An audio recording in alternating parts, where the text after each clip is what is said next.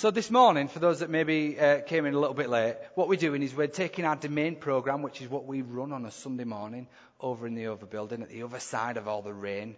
And we're running it here for you this morning. And what we want to do is we want to share a little bit about who we are and what we do. And what we try and do on a Sunday morning is we split into segments. So our next segment is something called Life Stories. And every week we spend 10 or so minutes and we invite different people, usually from the team, although we're looking to expand into the rest of the church. We invite them up and we find out a little bit about their journey. We find out a little bit about their life. So this morning I have asked Pastor Andrew Lenton to join us. If we could give him a round of applause. If I could get my slide, is that all right?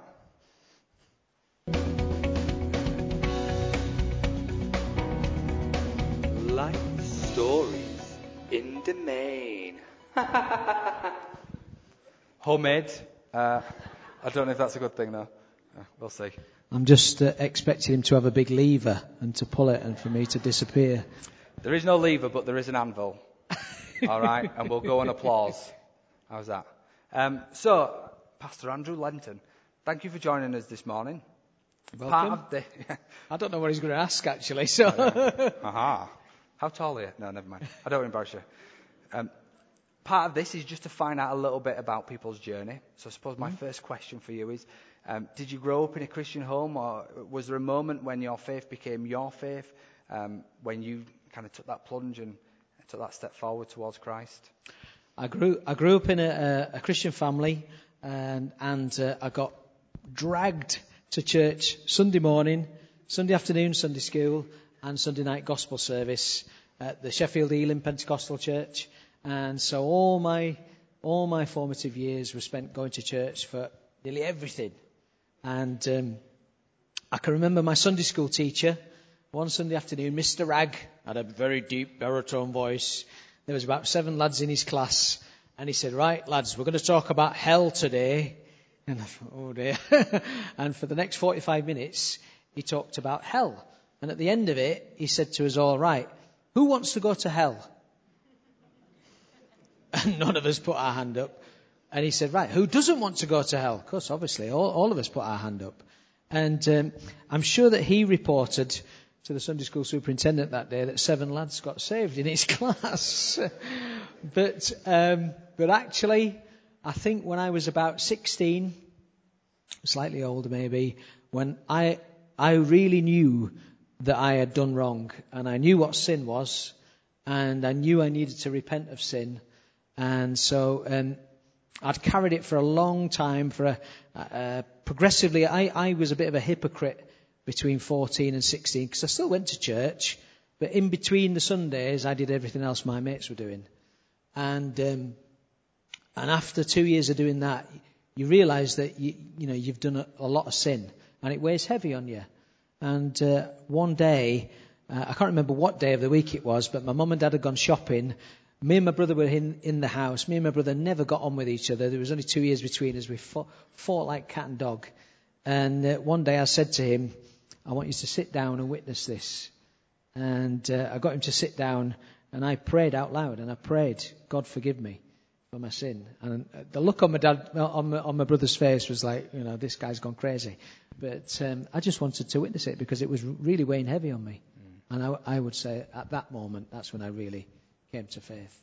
And how did things change for you from that point? Because I imagine before that point, you probably considered yourself a Christian. Is that right? No. No. When I was 14, I knew I was doing wrong. Yeah.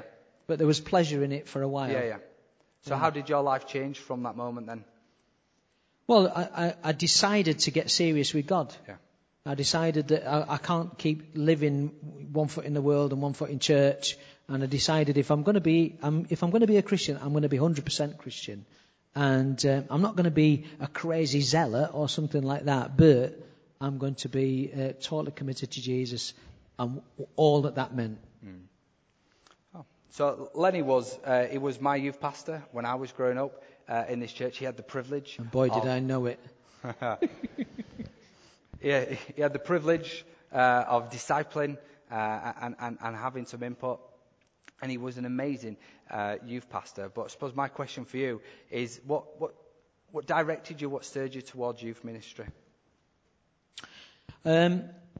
All my younger days, all I wanted to do was be in the Air Force. And I used to go to Air Cadets in a woolly, prickly jumper and woolly, prickly uniform trousers. And we used to march up and down and do all kinds of things that were all about aircraft. And I was really, really good at, they used to give you these silhouettes of planes, and I used to be able to spot which type of plane it was, and that was called aircraft recognition. All my younger days, I wanted to be in the Air Force. And my granddad, who was a very devout man, he once took me into the front room. Now, in the front room in my granddad's house, that was for important stuff, in the front room. And he took me in the front room one day, and I was very young, and he said to me, if ever you want to go to Bible college, I'll pay for you to go. And it was completely out of the blue for me. I'd never considered Bible college, and I just looked at him strangely and said, Grandad, I don't want to be a minister. I want to be in the Air Force. And yet, something must have stayed with me. Because as I grew older, especially after I got baptized in the Holy Spirit, I really began to feel like a tug. And even though I finished school, I worked in the tax office in Sheffield, and I felt this tug. So I finished my job in the tax office, and I worked for the Church of England as their inner city missioner in a really sort of like quite tough area in Sheffield. The first day of my new job, the vicar said to me, I want you to go round this area. Be careful on that street though, because 3 people were stabbed on it last night. And that was my first day. And I loved it. Absolutely loved it. And but I had this thing for young people. And I always wanted to be a youth pastor. And even when I started Bible college, that's what I told them. I want to be a youth pastor. I want to be a youth pastor. And it was about probably 10 years out of Bible college after I'd been an assistant pastor in different churches, where Pastor Curry rung me up one day and just said, we want you to consider to be youth pastor in Leeds. And I love that. So being a part of the youth community now, it's very rare that churches invest that level in their youths. A lot of the times they will get unskilled youth workers in to do it. But actually for a church to say, we want to get a youth pastor in to... I'm going to encourage anybody, because if you've got a real heart that you think God's given you, persist in praying about it. Because I was a long time out of Bible college with this desire to be a youth pastor. And Pastor Lionel rang me up, I can't remember what day it was, but it was on one day, and asked me to be youth pastor here in Leeds, which was an amazing thing. And I said, give me a couple of days to think about it and pray about it. The very next day, the Assemblies of God pastor in Scunthorpe, where I was a big church, he asked me to be his youth pastor.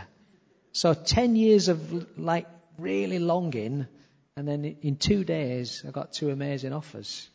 And actually the Assemblies of God pastor was really helpful in helping me decide which one I should go to. Which one did you choose? So 16 is when you made your commitment. I'm assuming it's all been plain sailing since then. Oh, it's been dead easy, mate. Yeah? Yeah, absolutely. No, it's life. Yeah. It's life. And God's with you. We just sang a song, haven't we? I feel surrounded. And we're surrounded by situations and circumstances and challenges. And yet, the bigger picture is, but we're surrounded by God as well. And it's realizing that going on all the time. So if you had one piece of advice, a nugget of advice for our young people in Domain, a lot of them are with us this morning, what might that be?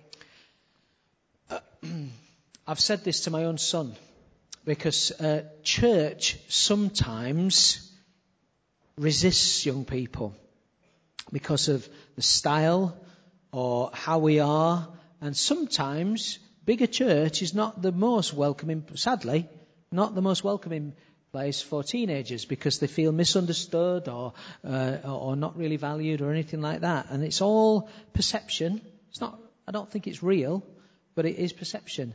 But and we go in and out, we fall in and out of love with church, but don't fall in and out of love with Jesus. fix your eyes on Jesus. Keep centered on Jesus. That'll help you even when you feel a little bit of misunderstanding from church. Keep your faith in Jesus. And that would be my advice. Amen. Thank you. Thank you.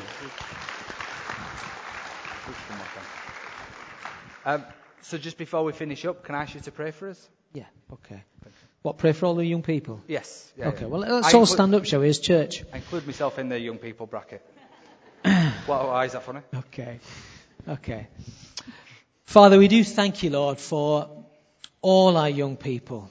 Lord, all our teenagers, all our children, all our young adults, Lord, we pray, Lord, that you would be so real to them. Lord, we have a logo even that says Together for the Nations and Together for the Generations. And Lord, I pray, Lord, that would sit deep in our hearts and we would grow in grace and love and encouragement to all our young people, Father. And Lord, we pray, Lord, that we would see growth in their personal spiritual lives.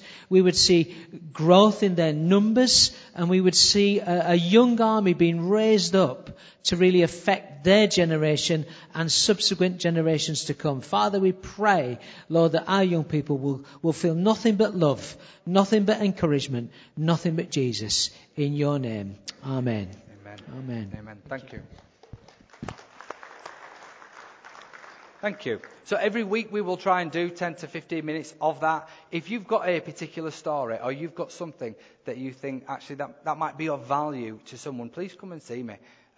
This is, we are a church, we're a family, and we want to start including people the best way that we can. Amen.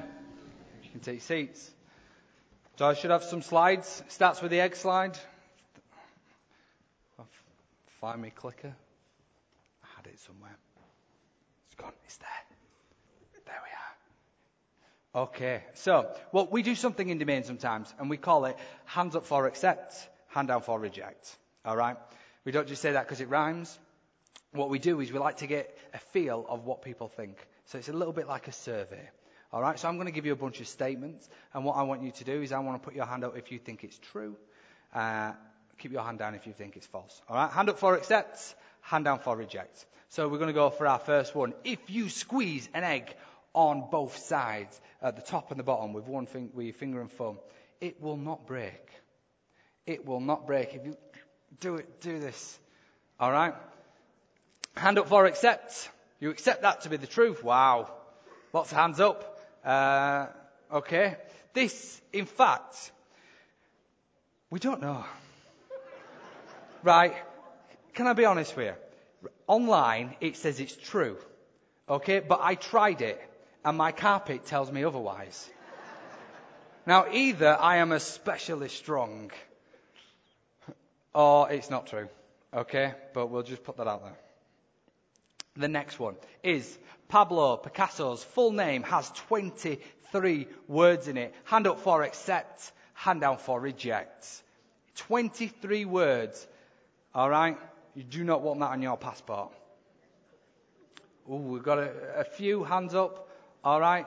Those that kept their hands down, congratulations, you are wrong.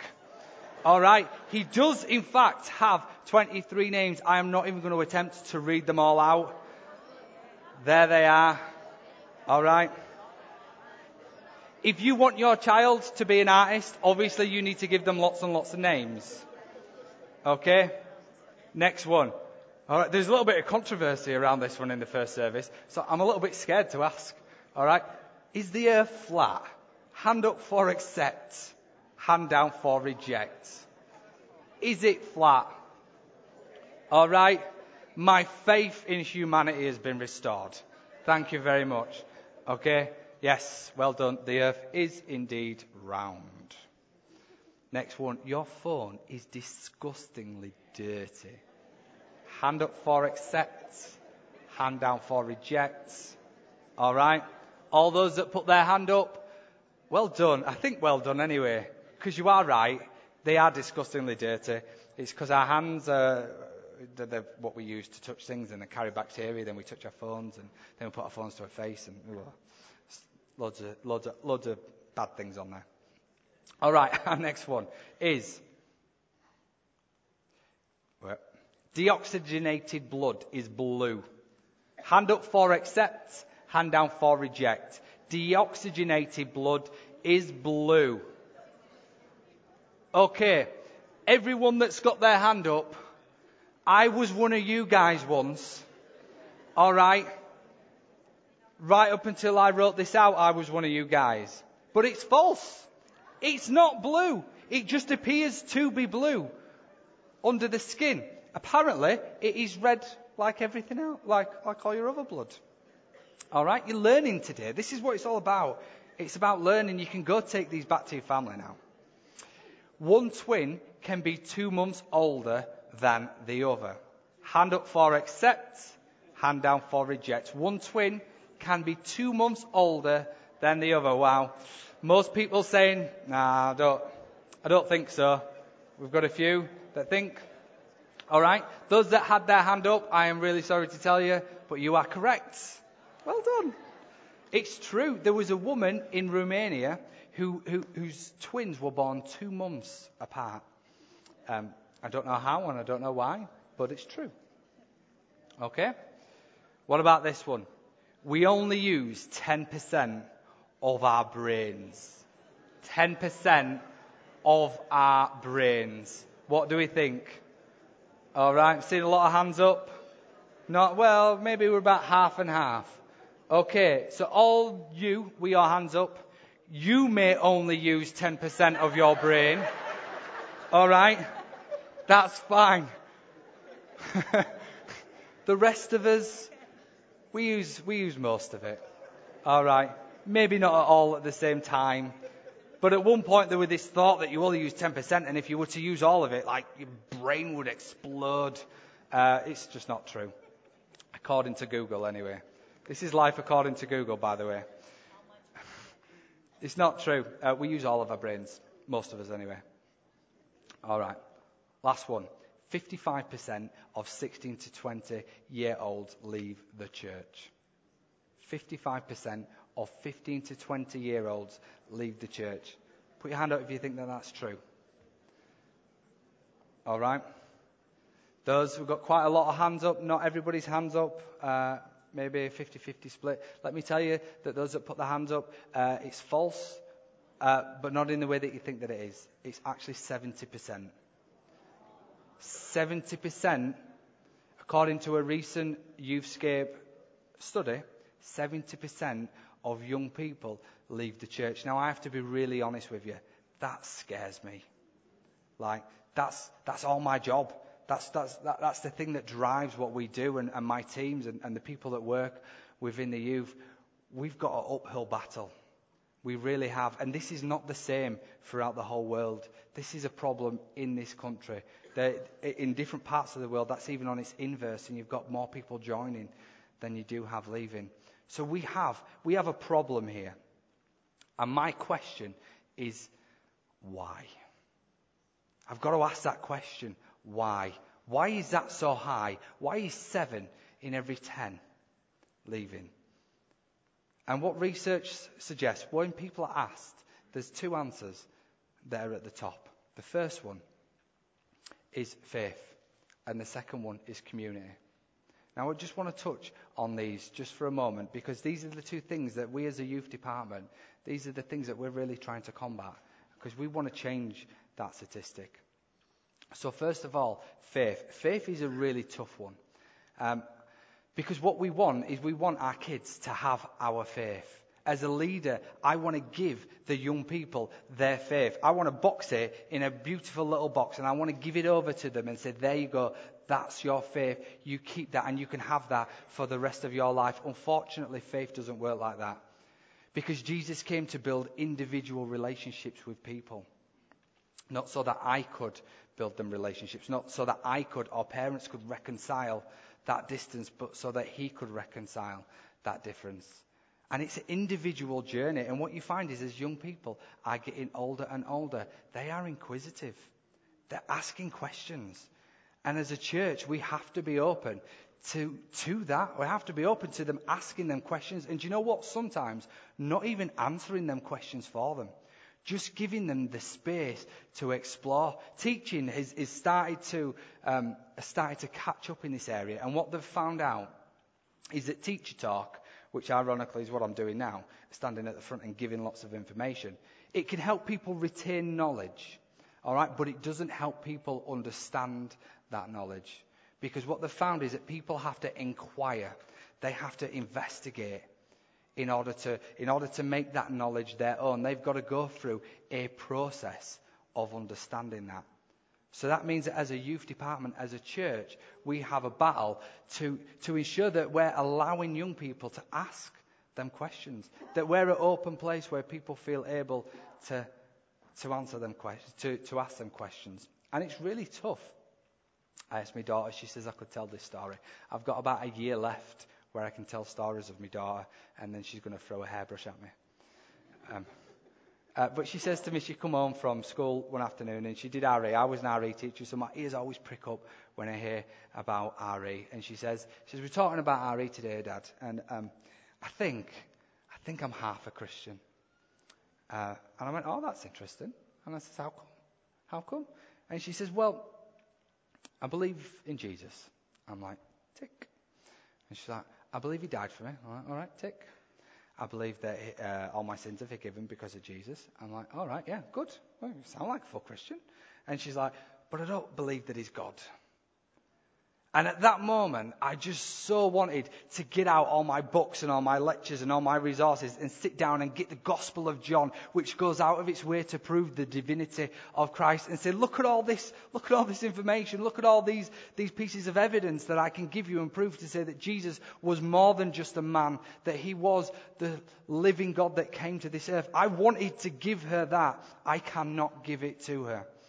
She has to find it for herself. And as heartbreaking as it is for me to watch that, actually, when she finds that, when she discovers that, it will be so personal to her. It will be her own faith because she has discovered it herself. But I have to take a step back and I have to let her ask the questions. And I have to let her just delve into it a little bit. And it feels counterintuitive at times.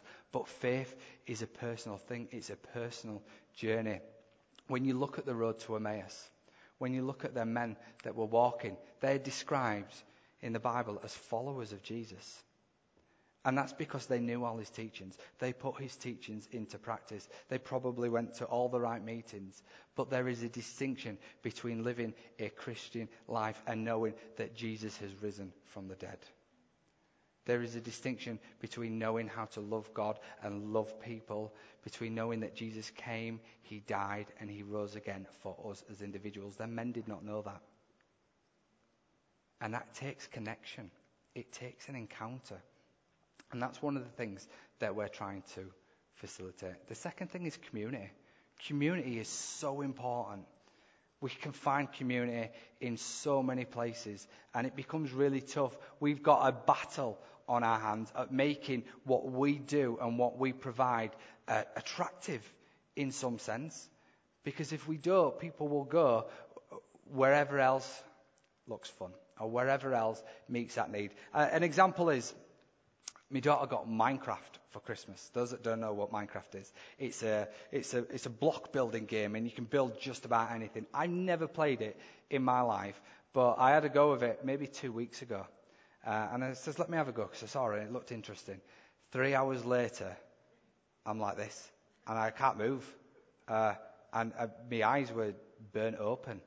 And then I went online and I'm like, right, I need to know how to make different houses. So I looked at tutorials. I'm looking at tutorials on how to make a McDonald's and all these kind of things. And all of a sudden I'm talking to people, and these people are, well, these are the tools that you need to make a McDonald's, and these are the tools that you need to make a mine. And just like that, I'm a part of this community. And it's like, whoa, I now have 5 new best friends. Because it's so easy. We all have things. We all have interests. We all have things that we're a part of. And the question is if you were to rank all the things that you do in your life, so the piano, the sports, the clubs, the brownies, the guides, whatever it is that's on your list, whereabouts on that list does youth? For us it would be youth. For other people it would be church. Where is it in that priority? Is it that 2-hour slot on a Sunday, or is it something much bigger? Is it a family that you are a part of? We have to bring young people in and make them feel part of a family so that they stay. I was one of that 70%. I was one of them that left. And I tell you what brought me back was because I had community here. So although it didn't stop me from leaving, what brought me back in the first instance was that I had friends. I had Pastor Andrew Lenton that I had known and met up with. I had friends that I'd grown up with. I had a community that I could step back into. And it's really, really important. So we've got to think, how can we do that? So sometimes you will see us putting on events. And you may look and you may think, that doesn't seem very Christian. They're having a party. We're having a silent disco. We had a silent disco at Christmas. It was brilliant. But can I assure you that what we're doing is we're building community and that we do lots of different things. We do the spiritual things. We meet for worship. We have loads of different meetings, but we do the fun things, the residentials, and we try and pair them up and we try and make sure that our discipleship and our fellowship, they intermingle with each other. Because young people, they're the future. They really are. And what I found is that young people ask questions that we just do not know anymore. Have you ever done that test in science, right? Where they play a high-pitched noise. And as the pitch gets higher and higher, the older you get, you can't hear it. Now, they've told me at the back they can do this. Can you do it? Yeah, right. So what I want you to do is I want you to put your hand up. Can you hear that noise? Right?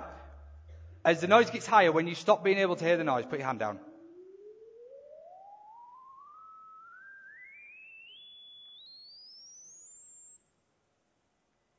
Some hands going down. I can still hear it because I'm young. That's gone for me.